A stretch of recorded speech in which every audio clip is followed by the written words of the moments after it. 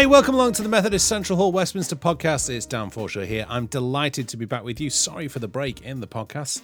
It's great, though, to have a new guest. And our guest today is a very special member of our facilities team, Marie Markey. Marie has been in with the rest of the team throughout the pandemic, ensuring that systems are running correctly and that our building still stands.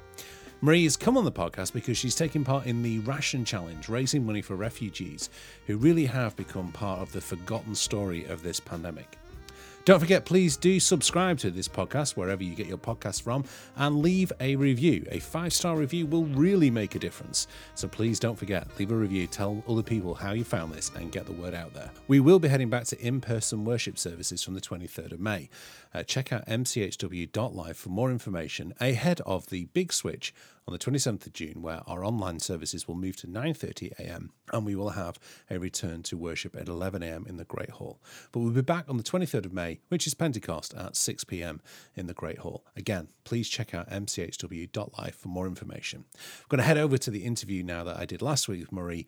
Enjoy. Please do support her in any way you can. Well, I'm absolutely thrilled that joining us on the podcast today is Marie Markey, who is our systems administrator at Methodist Central Hall, Westminster, and she is joining me on the line from the Emmanuel Room in the building. Good afternoon, Marie. It is. It's nice to see you again. It's been such a weird 18 months, years time, hasn't it, in terms of you've been going into the building, whereas the rest of us have been kept away. So how have you found Westminster during the lockdown? Well, in the beginning, it was really eerie. Nobody was around. There weren't even red buses out. I think I took some wonderful photographs from the Dome early on, just kind of documenting how creepy it was. Thankfully, footfall's coming back a bit. So it's nice to see people returning. Great stuff. Now, Marie, you've got a lovely accent there, but it's got more of a hint of Illinois rather than Islington. So I'm just wondering what brought you to London, and more specifically, what brought you onto the staff team at Central Hall? So I'm originally from the Midwest, and it's lovely there, but I wanted to challenge myself a bit and try to learn a different culture.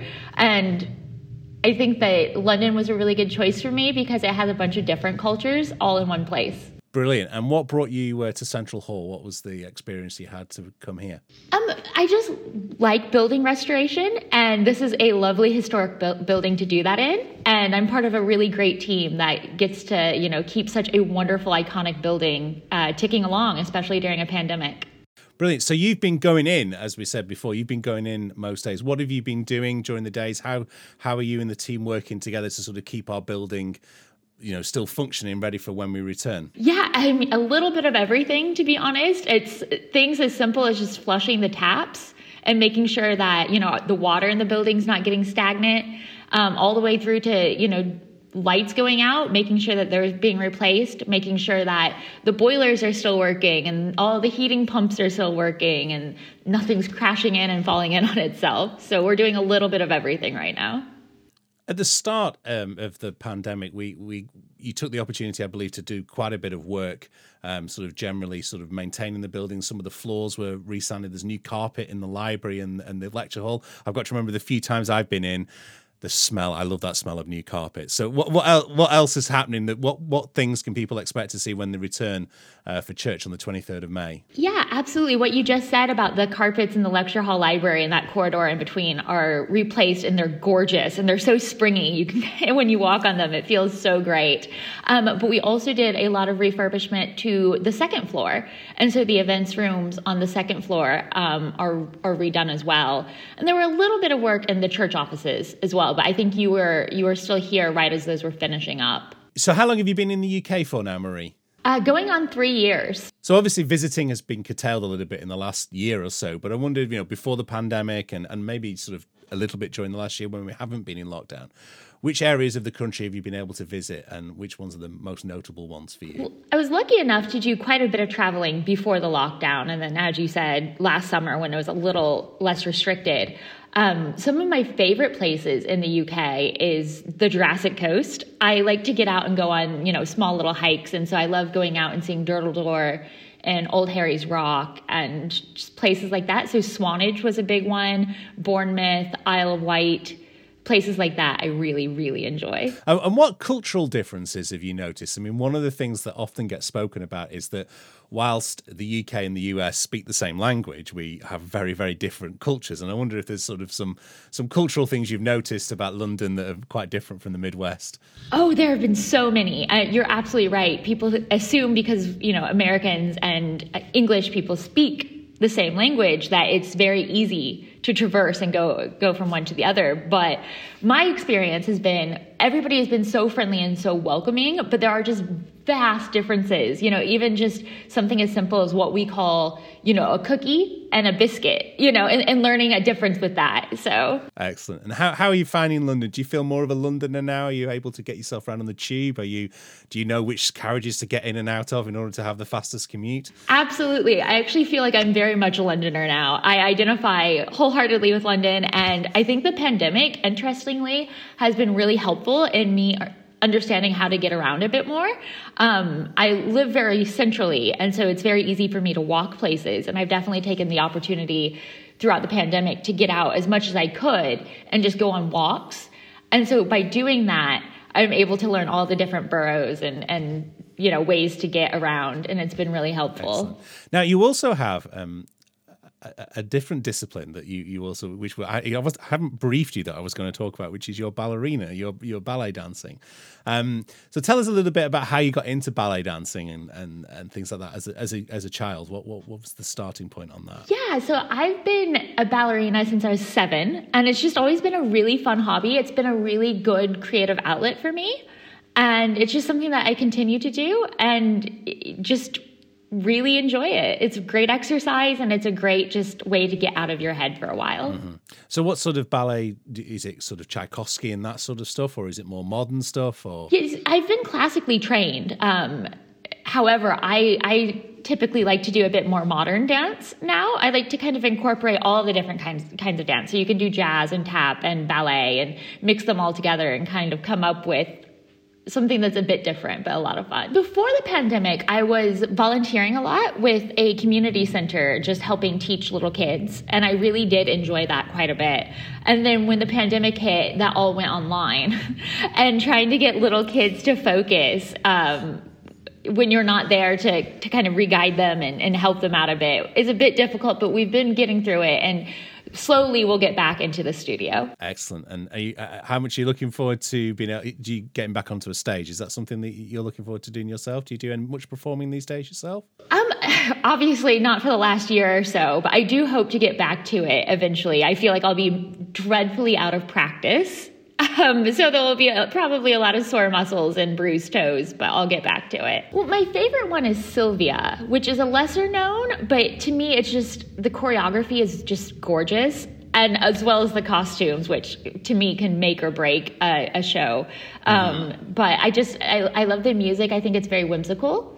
And to dance to something like that is just lovely. And one of the things that you've spoken about and also shared on social media, as we have on our social media channels ourselves, is that you're going to be doing the Ration Challenge in 2021.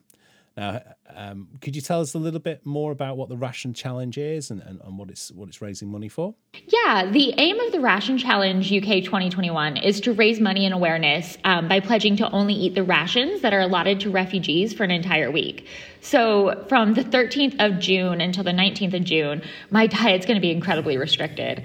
But the money raised will provide emergency food, healthcare, and life-saving support to refugees, including those hardest hit by the pandemic.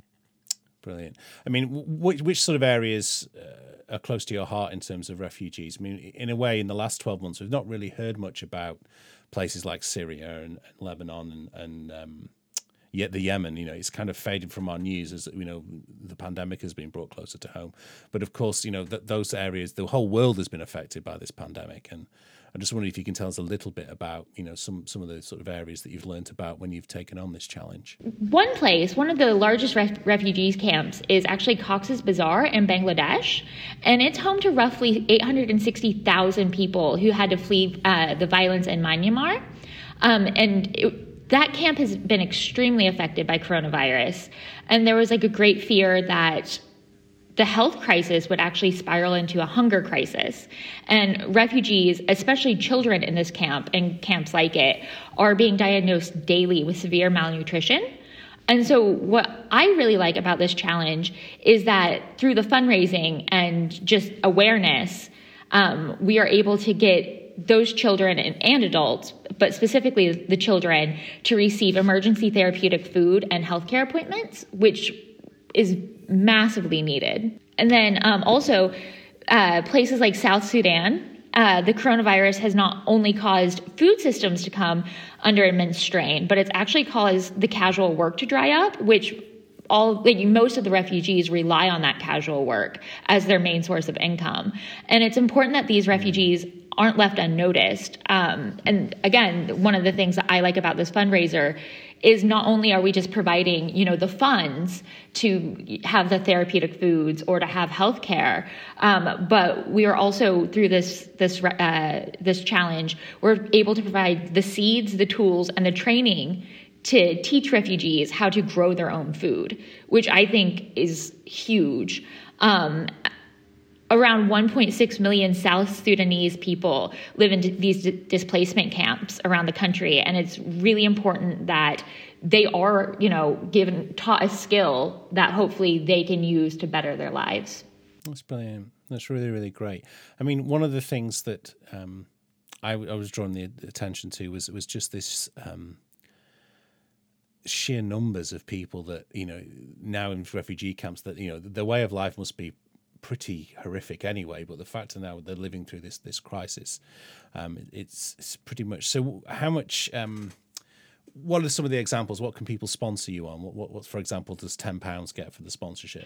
Yeah, I mean, £10 would help out so much. I think it takes, I think it's something like £14 actually can feed a refugee for an entire month.